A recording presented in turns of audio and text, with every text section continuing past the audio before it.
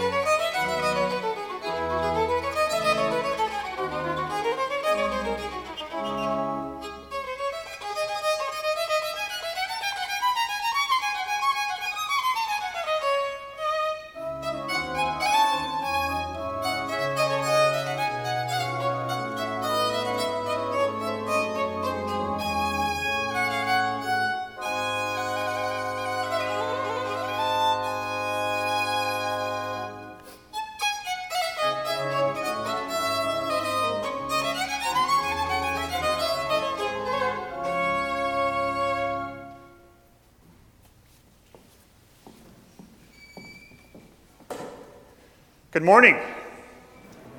Welcome to worship at Grace Covenant Presbyterian Church. My name is Derek Starr-Redwine. I'm the interim pastor here at the church. It is wonderful to be worshiping God with you on this fourth Sunday of Easter. Christ is risen. Christ is risen indeed.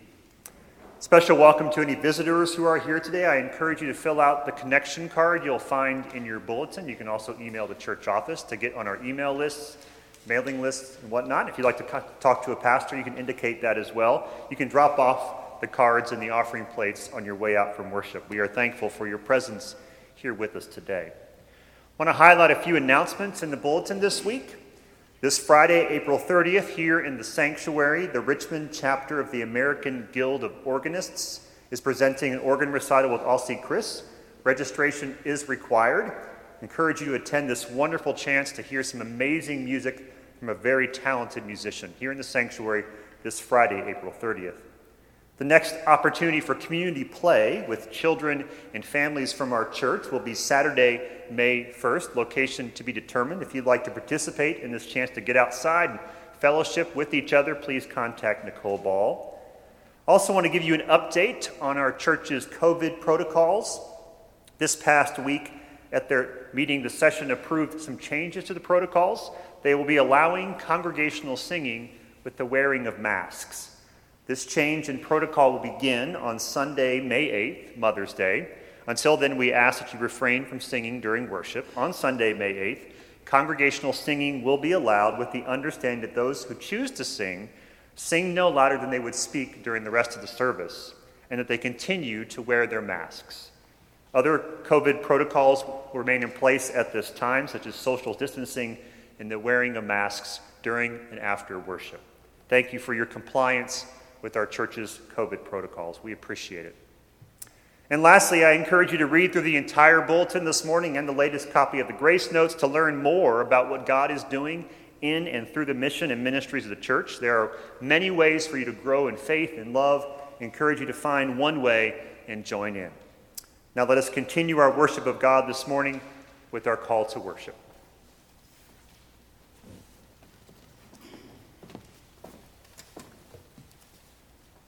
Please join me in the call to worship.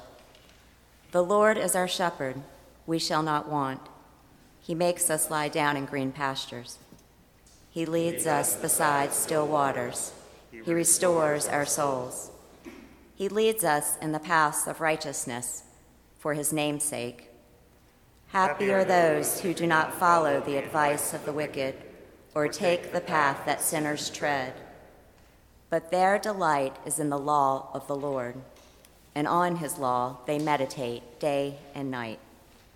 Let us worship the Lord, our shepherd king.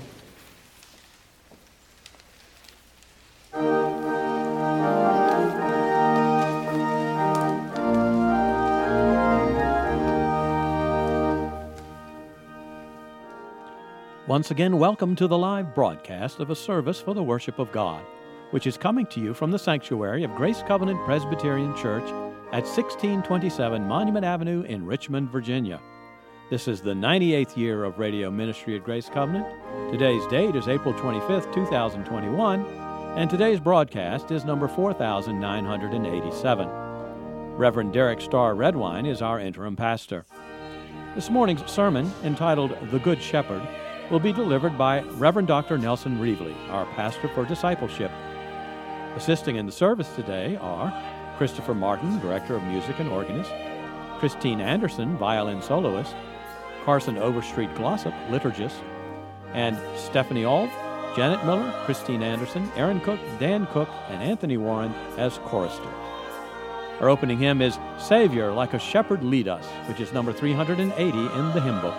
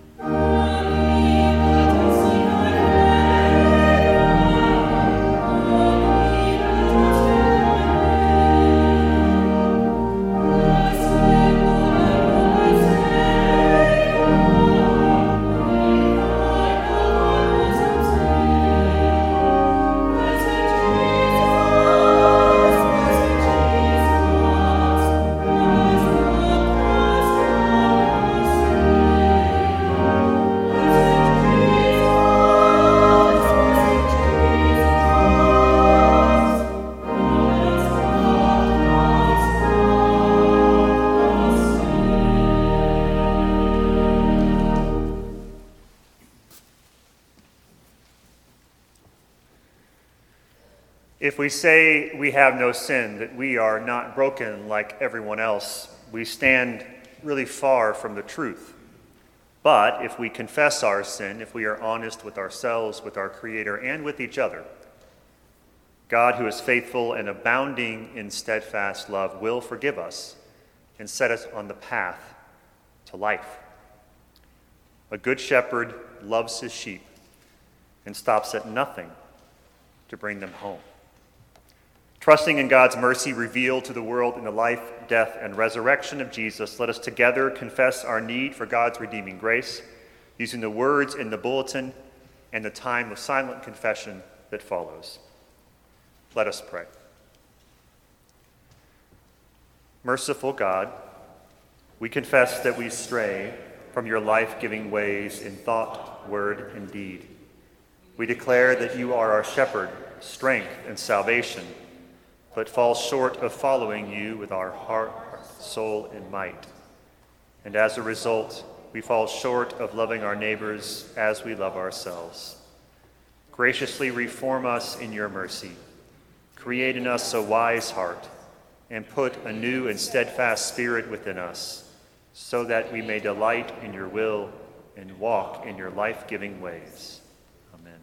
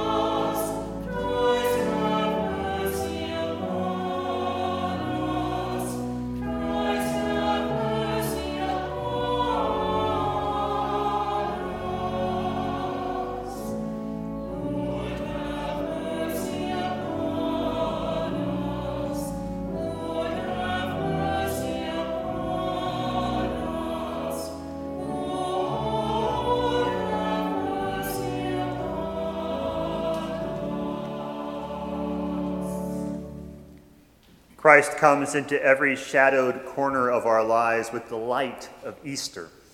Christ comes into the locked rooms of our faults and gifts us with grace and hope. Christ comes to fill us with peace, that we may proclaim the good news of forgiveness. In Christ, God's love is revealed in its fullness. In Christ, we are forgiven. Thanks be to God.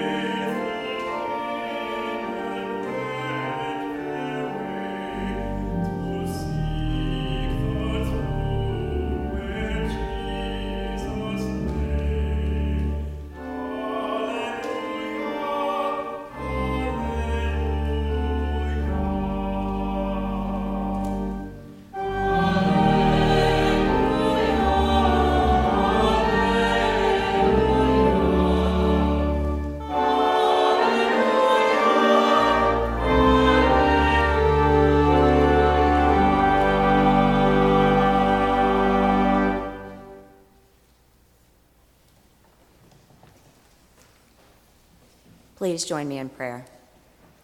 Prepare our hearts, O God, to accept your word. Silence in us any voice but your own, that hearing we may also obey your will. Through Jesus Christ our Lord. Amen.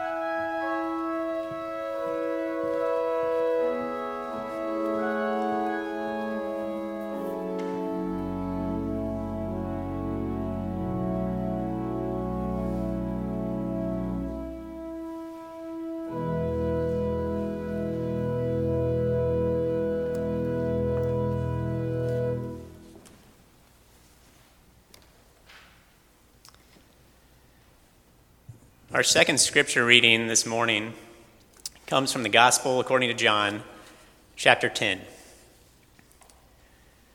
Listen again to God's word for us. Jesus said, "I am the good shepherd. The good shepherd lays down his life for the sheep. The hired hand, who is not the shepherd and does not own the sheep, sees the wolf coming and leaves the sheep and runs away. And the wolf snatches them and scatters them. The hired hand runs away because a hired hand does not care for the sheep. I am the good shepherd. I know my own, and my own know me, just as the Father knows me, and I know the Father. And I lay down my life for the sheep. I have other sheep that do not belong to this fold. I must bring them also, and they will listen to my voice. So there will be one flock, one shepherd. For this reason the Father loves me, because I lay down my life in order to take it up again. No one takes it from me, but I lay it down on my own accord. I have power to lay it down, and I have power to take it up again. I have received this command from my Father." This is the word of the Lord. Thanks be to God. Please join me in prayer. Gracious Lord, the preaching of your word, with the blessing of your Spirit, grant that insofar as it is true, it shall be undergirded by your power and by your love. Grant that insofar as it is false, it shall be swiftly forgotten and do no harm. Through Christ our Lord. Amen. The image we have this morning of Christ as the Good Shepherd, carrying sheep on his shoulders, this was a very prominent image in early Christian art, particularly in the catacombs of Rome, which were underground burial tombs dating back as early as the 2nd and 3rd centuries for Christians. 19th century church historian and pastor Philip Schaff noted this dynamic of this prominent image of the Good Shepherd in his book, The History of the Christian Church, and he noted it as follows.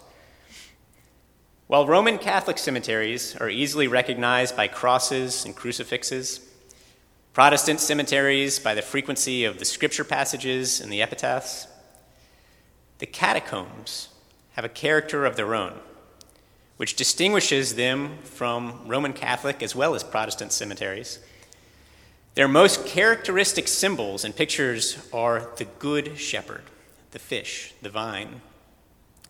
These symbols almost wholly disappeared after the 4th century, but to the mind of the early Christians, they vividly expressed what is essential to all Christians of all creeds, the idea of Christ and his salvation as the only comfort in life and death. And the shepherd image. The shepherd suggested the recovery of lost sheep, the tender care and protection, the green pasture and fresh fountain, the sacrifice of life. In a word, the shepherd captures the whole picture of a Savior.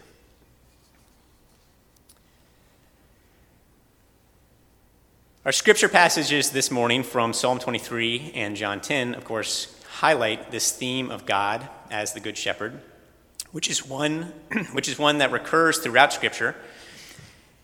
It's an image that, again, conveys protection and care, provision as well as salvation, even to the point of self-sacrifice for care of the sheep. It is an image that embodies and expresses what the love of God and neighbor looks like and entails. And the image of the Good Shepherd is, of course, a metaphor. And it's helpful to remember that we're always trying to understand God, to know God through the limitations of our language, through the medium of metaphor. And we know that metaphors always highlight certain aspects as they hide others. We know that when we say things like the psalmist, that the Lord is our rock, we mean that the Lord is strong, reliable, secure, foundational, enduring.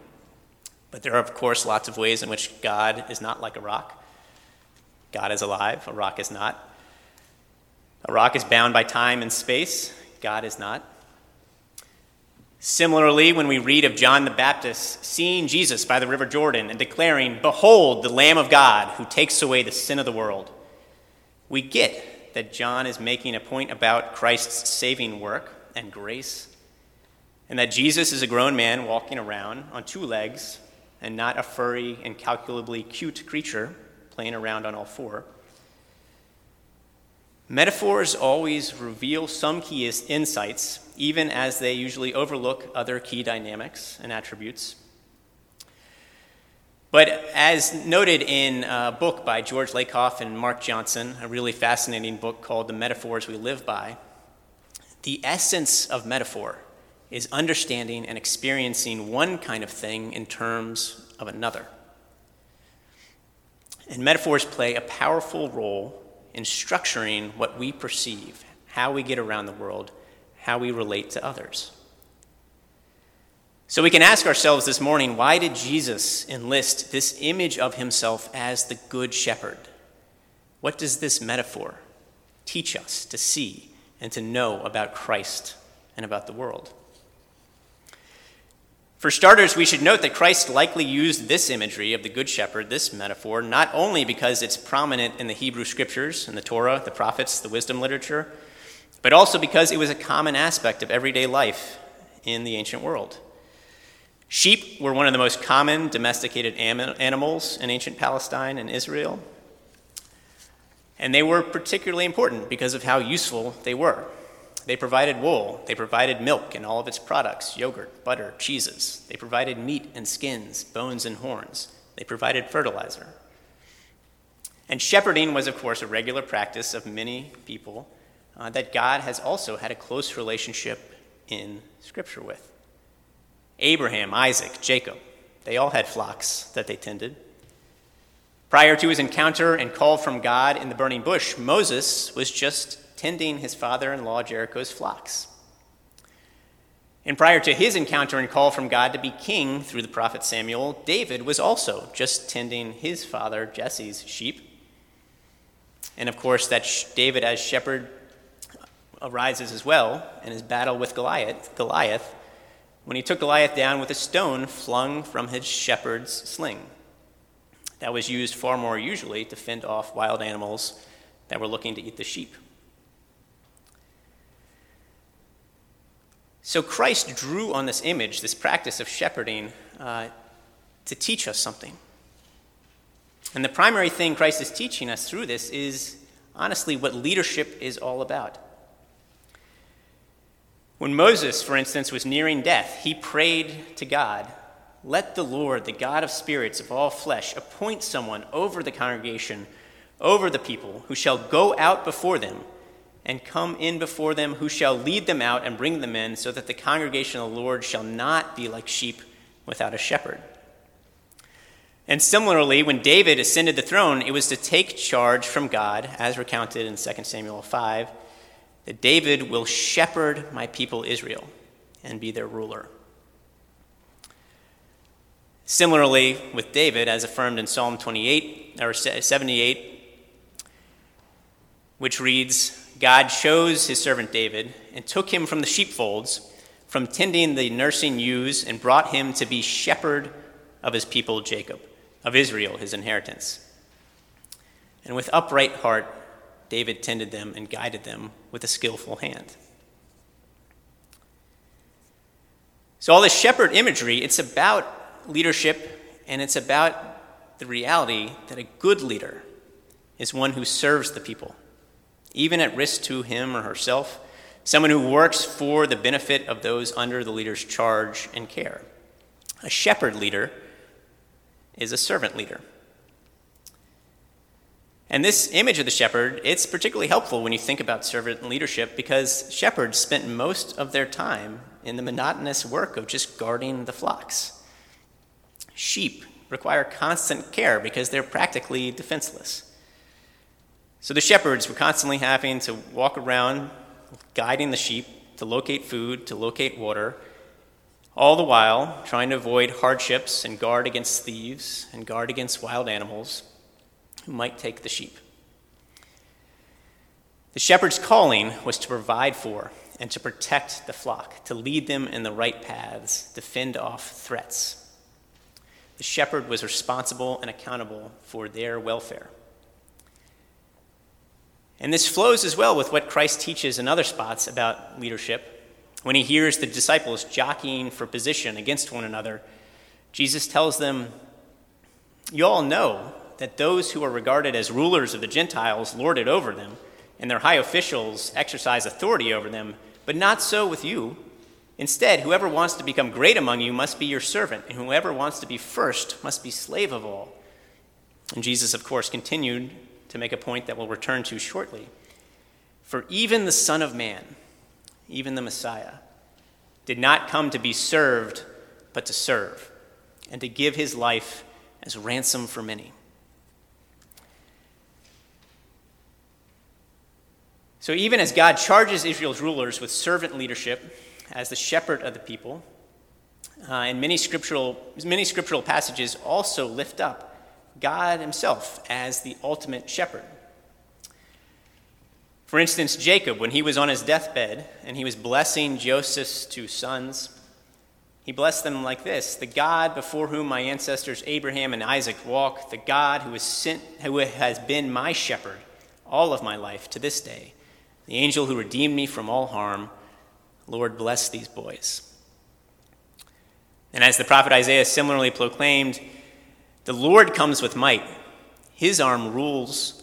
He will feed his flock like a shepherd. He will gather the lambs in his arms and carry them in his bosom and gently lead the mother's sheep." There are lots of passages throughout Scripture uplifting God as the Good Shepherd. And so it's not surprising that this is a core image that Jesus lifts up as well. And when we think about God as shepherding us, God shepherding care for us in all of creation, it's really helpful to highlight 2 key dynamics of God's care for us, God's provision and protection for us. And those 2 key dynamics are, first, God's creative grace for us, and second, God's saving grace for us. So let's consider God's creative grace first, which again is the way in which God, the Good Shepherd, provides for us. This creative grace of God, this providing grace of God, it's all around us, every second of every day, and so much so that it can be easy to overlook. But if we have eyes to see and ears to hear, we can see God's shepherding care all around us all the time. For starters, there's the sheer fact that anything at all exists, this universe. The fact that something exists rather than nothing. But not simply that something exists, but that a universe governed by physical laws that makes planets and solar systems possible exists. And not only that, but that fine-tuning of that universe exists that makes atmospheres and ecosystems like ours here on Earth possible. All those things that go into making our existence as God's creatures here on Earth possible are examples of God's creative grace for us, God's shepherding care for us, providing the very ground on which we stand, the green pastures on which we feed, the still waters from which we drink. But beyond the provision of mere biological existence, of course, come the provision and the care from God of those things that make our lives meaningful: beauty and goodness, each of which has manifestations in creation that resemble and point to God's goodness, our Creator, our Shepherd.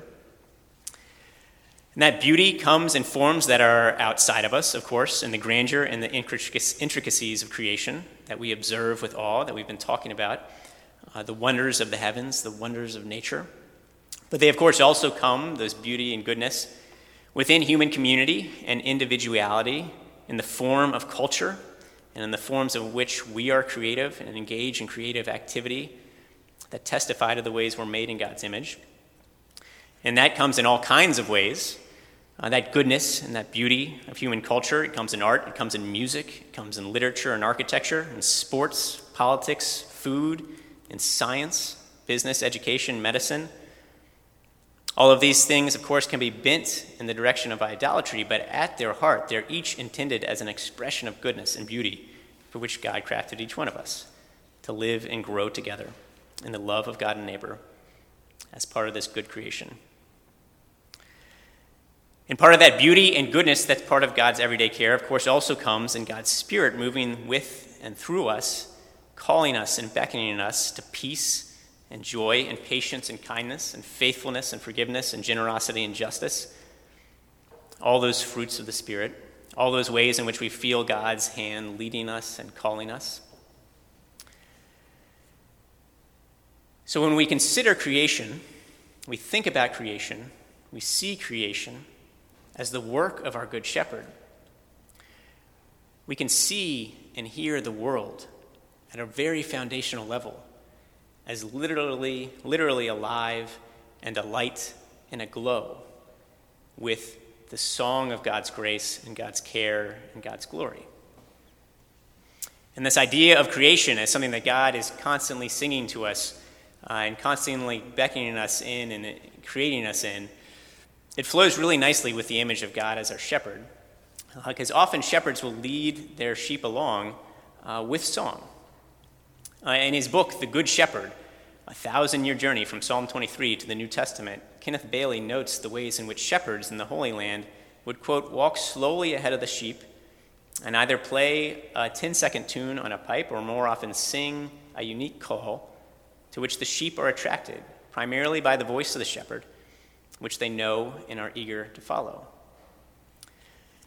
And in the passage in John, or in the chapter 10 in John, just before the passage we heard this morning, Christ talks about the ways in which Christ's sheep hear his voice, and he calls his own sheep and leads them out, and the sheep follow him because they know his voice. And this image of God walking before us and calling us with his voice, calling us with his song, is that provisional care that God gives us in creation. So I think it's illuminating to envision and recognize creation itself as an ongoing, ever-present song of God, sung to each one of us, beckoning us forward, calling us into the love of God and neighbor, calling us into the goodness and the beauty of this creation of which we're a part. And it's important to note along those lines, though, there is also the question here, not only of God's creative grace, of God's providing grace, but also the question, amidst the goodness of creation, of where God is, where God's protecting hand is in times of great loss, in times of suffering, in times of death. Those questions of where are you, God? We need you, Lord. Get over here, God, is a common refrain in Scripture, in the prophets, and in the Psalms. It's important to note that all those calls affirm that God is our shepherd. Those are calls to the shepherd who needs to get on duty. And when we're facing loss of loved ones, loss of abilities, loss of health, loss of safety, loss of love, it can be hard to feel, even imagine the shepherd's care, even that the shepherd's there. But the affirmation of our God as our shepherd, as the one beckoning us forward, is that even in the midst of the valley of the shadow of death, God is there with us, calling us along. It's an affirmation that there is a draw and a claim on our lives, aside from that loss, a call on our lives that's calling and singing us forward, not merely here and now, but even into and unto eternity. And this brings us into the second way that God is the Good Shepherd, who tends and cares for us. Because it is God's saving grace in coming incarnate as Christ, Son of the Father through the power of the Holy Spirit, to rescue us in every ultimate sense from sin and from death. This is the second way in which God is our Good Shepherd. Christ is our Good Shepherd. The Good Shepherd, again, it's an image that God uses to highlight servant leadership. And that servant leadership is leadership that reaches out to care for and protect for the people, even at risk and unto the point of death for the leader. Now, it's important to have in the back of our minds when Christ was using this image in the Gospel of John. He undoubtedly was thinking of that passage from the prophet Ezekiel 34, in which Ezekiel talks about the ways in which shepherds are supposed to be those ones caring for the people, but the shepherds of Israel had gone astray, and they were not caring for the people, but merely for themselves. Ezekiel chapter 34 reads as follows: "Prophesy against the shepherds of Israel. Prophesy and say to them, to the shepherds, thus says the Lord God, you shepherds of Israel, who have been feeding yourselves. Should not shepherds feed the sheep? You eat the fat, you clothe yourselves with the wool, you slaughter the fatlings, but you do not feed the sheep. You have not strengthened the weak, you have not healed the sick, you have not bound up the injured, you have not brought back the strayed, you have not sought the lost, but with force and harshness you have ruled them. So they were scattered, because there was no shepherd, and scattered, they became food for all the wild animals. Therefore, you shepherds, hear the word of the Lord. Thus says the Lord God, I am against the shepherds. I will demand my sheep at their hand and put a stop to their feeding the sheep. No longer shall the shepherds feed themselves. I will rescue my sheep from their mouths, so that they may not be food for them. Ezekiel plays on that imagery of the shepherds of Israel, who were supposed to be like David, caring for the people, the good shepherd, the good leader, the good ruler, as those who used and abused the sheep. But Ezekiel, interestingly, pushed that metaphor even further and said it wasn't just the shepherds who were misbehaving. He talks about the ways in which the sheep themselves were misbehaving against one another, sinning against one another. Instead of treating one another generously and kindly and compassionately, they were hoarding and butting out the weak. And Ezekiel writes, as for you, my flock, thus says the Lord to you, I shall judge between sheep and sheep as well. It is not enough for you to feed on good pasture, but you must tread down with your feet the rest of the pasture. When you drink of clear water, you must foul the rest with your feet. And must my sheep eat what you have trodden with your feet and drink what you have fouled with your feet? Therefore, says the Lord God to them, I myself will judge between the fat sheep and the lean sheep, because you pushed with flank and shoulder and butted out all the weak animals with your horns until you scattered them far and wide. Ezekiel carries on this image in chapter 34 of the bad shepherds, the bad sheep, with how he will be the good shepherd, and he will send the Messiah to be the good shepherd. Ezekiel writes, for thus says the Lord, I myself will search for my sheep and will seek them out. As shepherds seek out their flocks when they are among the scattered sheep, so I will seek out my sheep. I will rescue them from all the places to which they have been scattered on the day of clouds and thick darkness. I will bring them from the peoples and gather them from the countries. I will bring them to their own land, and I will feed them on the mountains of Israel. I will feed them with good pasture, and the mountain heights of Israel shall be their pasture, and they shall lie down in good grazing land, and they shall feed on rich pasture. I myself will be the shepherd of my sheep, and I will make them lie down, and I will set up over them one shepherd, my servant David, and he shall feed them. He shall feed them and be their shepherd. And I, the Lord, will be their God, and my servant David will be prince among them. I, the Lord, have spoken. Unquestionably and undoubtedly, this passage from Ezekiel was on Christ's mind when he proclaimed that he was the good shepherd. And he was, of course, the good shepherd to the point of laying down his own life for the sheep.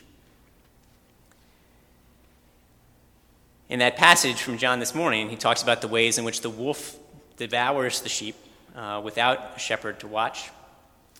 And I think if we might push the metaphor a little farther, we could think of that wolf as our sins. It's a wolf of our own making. It's a wolf of sin that unleashes death in all its forms, literal and metaphorical. And it's this wolf of our sin that Christ takes on for us. It is this forsakenness of our sin that God bears for us so that we might be brought into right relationship with God and our neighbors. And this is the saving grace that goes alongside the creative grace of God, our good shepherd. That saving grace, of course, is a costly grace, as we've been mentioning. It's a grace in which the shepherd becomes the lamb on our behalf, bearing and carrying away our sins. But in that sense, as it is a costly grace, it is also a restorative grace that's bringing us back from the ways we have strayed from God and bringing us back into the ways that are life-giving.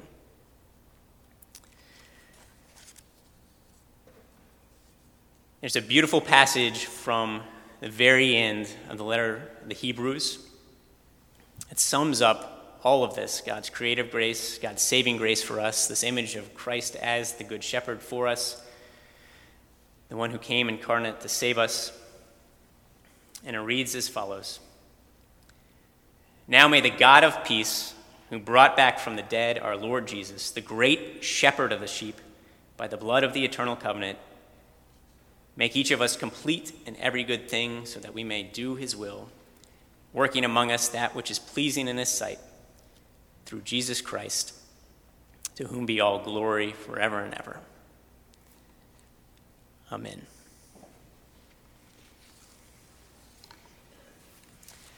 And now, brothers and sisters, let us join together in hearing the words of the hymn, "The King of Love, my shepherd is."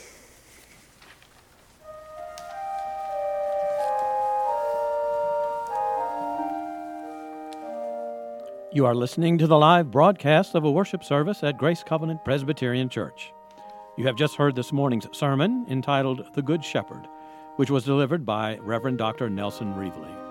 Our second hymn is "The King of Love, My Shepherd Is," verses 1, 2, 4, and 6, which is number 171 in the Presbyterian hymnal.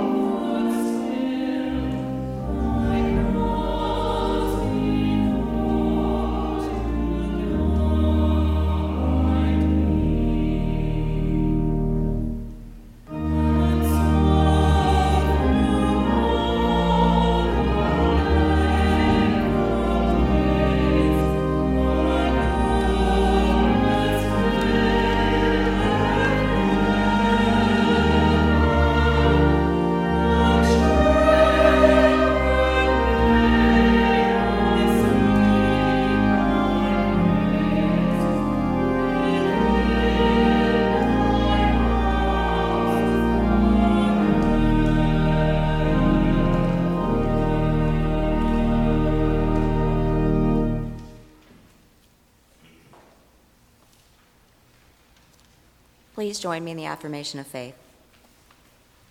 I believe in God, the Father Almighty, maker of heaven and earth, and in Jesus Christ, his only Son, our Lord, who was conceived by the Holy Ghost, born of the Virgin Mary, suffered under Pontius Pilate, was crucified, dead, and buried. He descended into hell. The third day he rose again from the dead. He ascended into heaven and sitteth on the right hand of God the Father Almighty. From thence he shall come to judge the quick and the dead. I believe in the Holy Ghost, the Holy Catholic Church, the communion of saints, the forgiveness of sins, the resurrection of the body, and the life everlasting. Amen.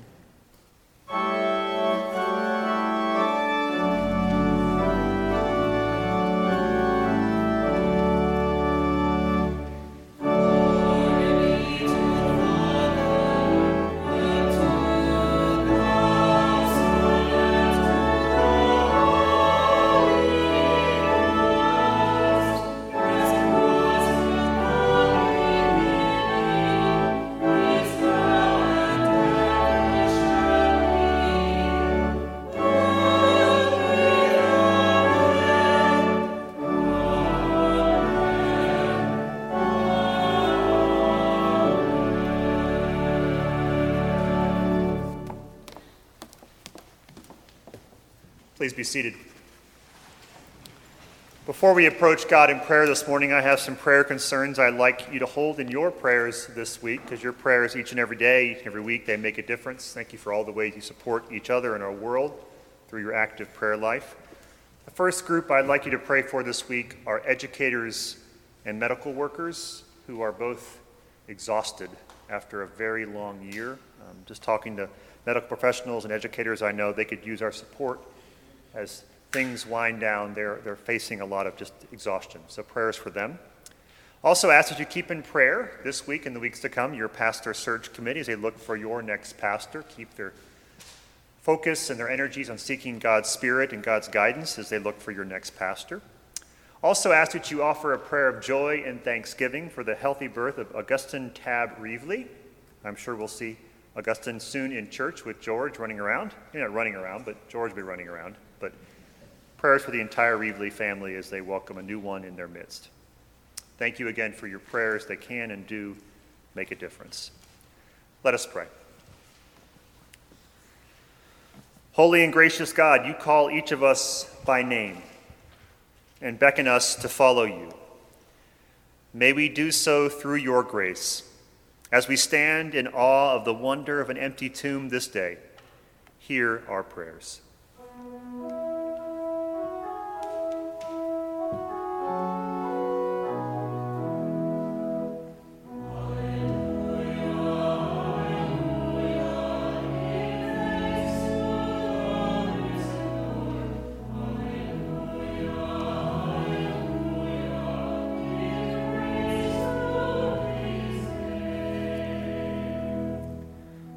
Risen Lord, like a shepherd tending the flock, you tend to each of our needs.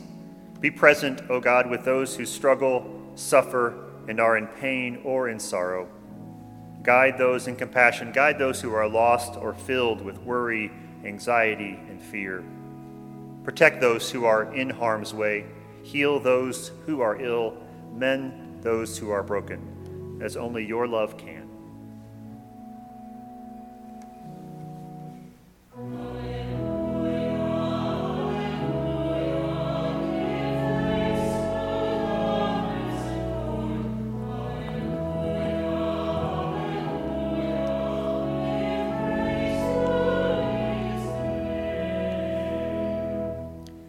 God of peace, watch over those who lead us in governments and churches around the world.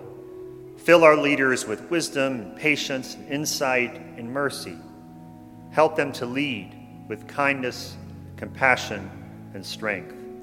As you shepherd them, O Lord, shepherd us.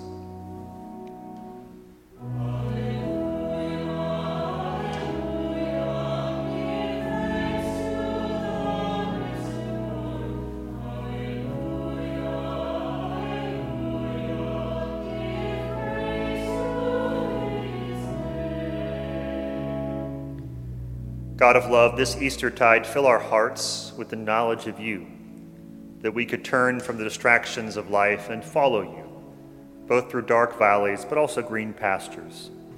As we journey with you, may we be agents of your compassion, offering kindness to those we meet this and every day.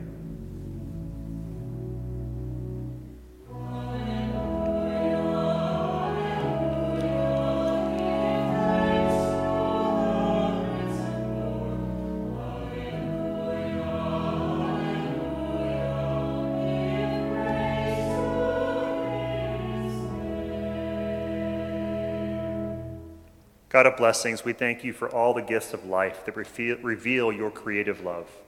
For your Son, our Savior, our great good shepherd, the one who stands at the gate of all life's challenges and joys, calling us out, calling us in, to love. For all this and for more, we pray these words. And the prayer Jesus taught us was enough, saying, Our Father, who art in heaven, hallowed be thy name. Thy kingdom come, thy will be done, on earth as it is in heaven. Give us this day our daily bread, and forgive us our debts, as we forgive our debtors. And lead us not into temptation, but deliver us from evil.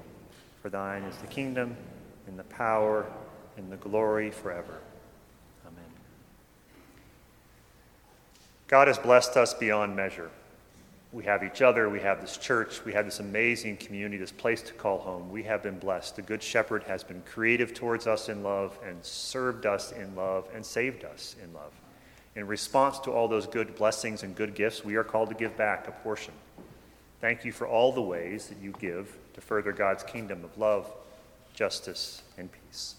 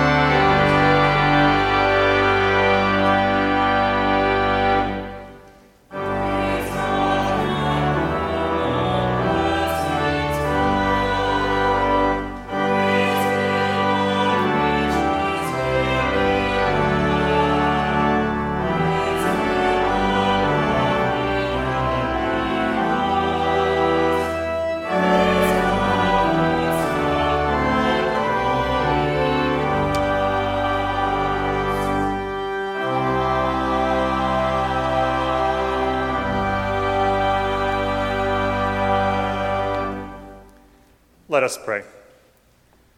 Gracious and loving God, thank you for all the gifts you bestow upon us each and every day.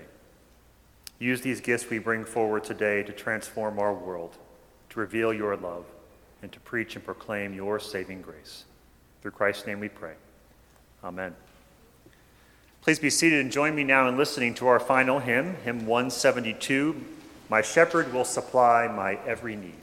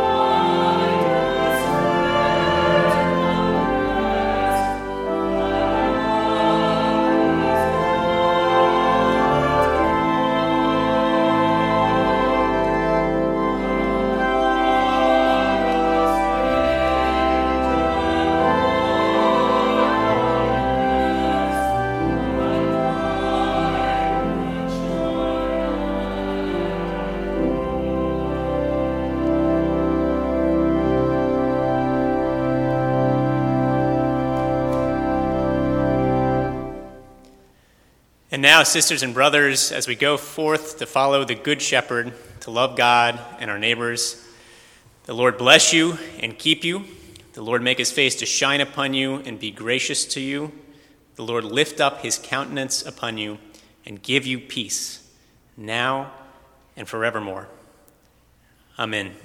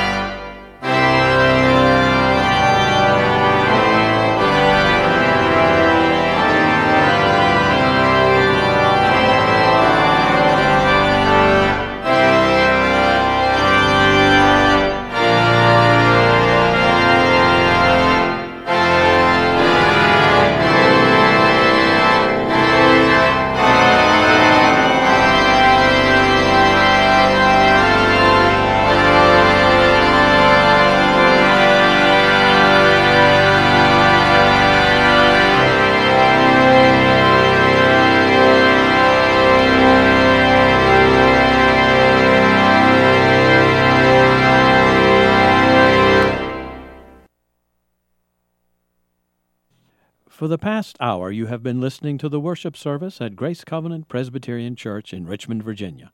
Please join us again next Sunday through our radio ministry or in our sanctuary at 1627 Monument Avenue. Also like to remind you about the organ recital that will be held here in the sanctuary this Friday, April 30th at 7:30 p.m. Our organist will be Alcee Chris, who will be performing pieces by Bach, Schumann, Liszt, Rachmaninoff, and others. Advanced registration is required at the church's website or by calling the church office at 359-2463. Your announcer today has been John Harris, and the engineer was Steve Kemp. This service streams live and can be accessed through the Grace Covenant website, which is grace-covenant.org. We now return you to the Truth Network on WLES 590 AM and 97.7 FM.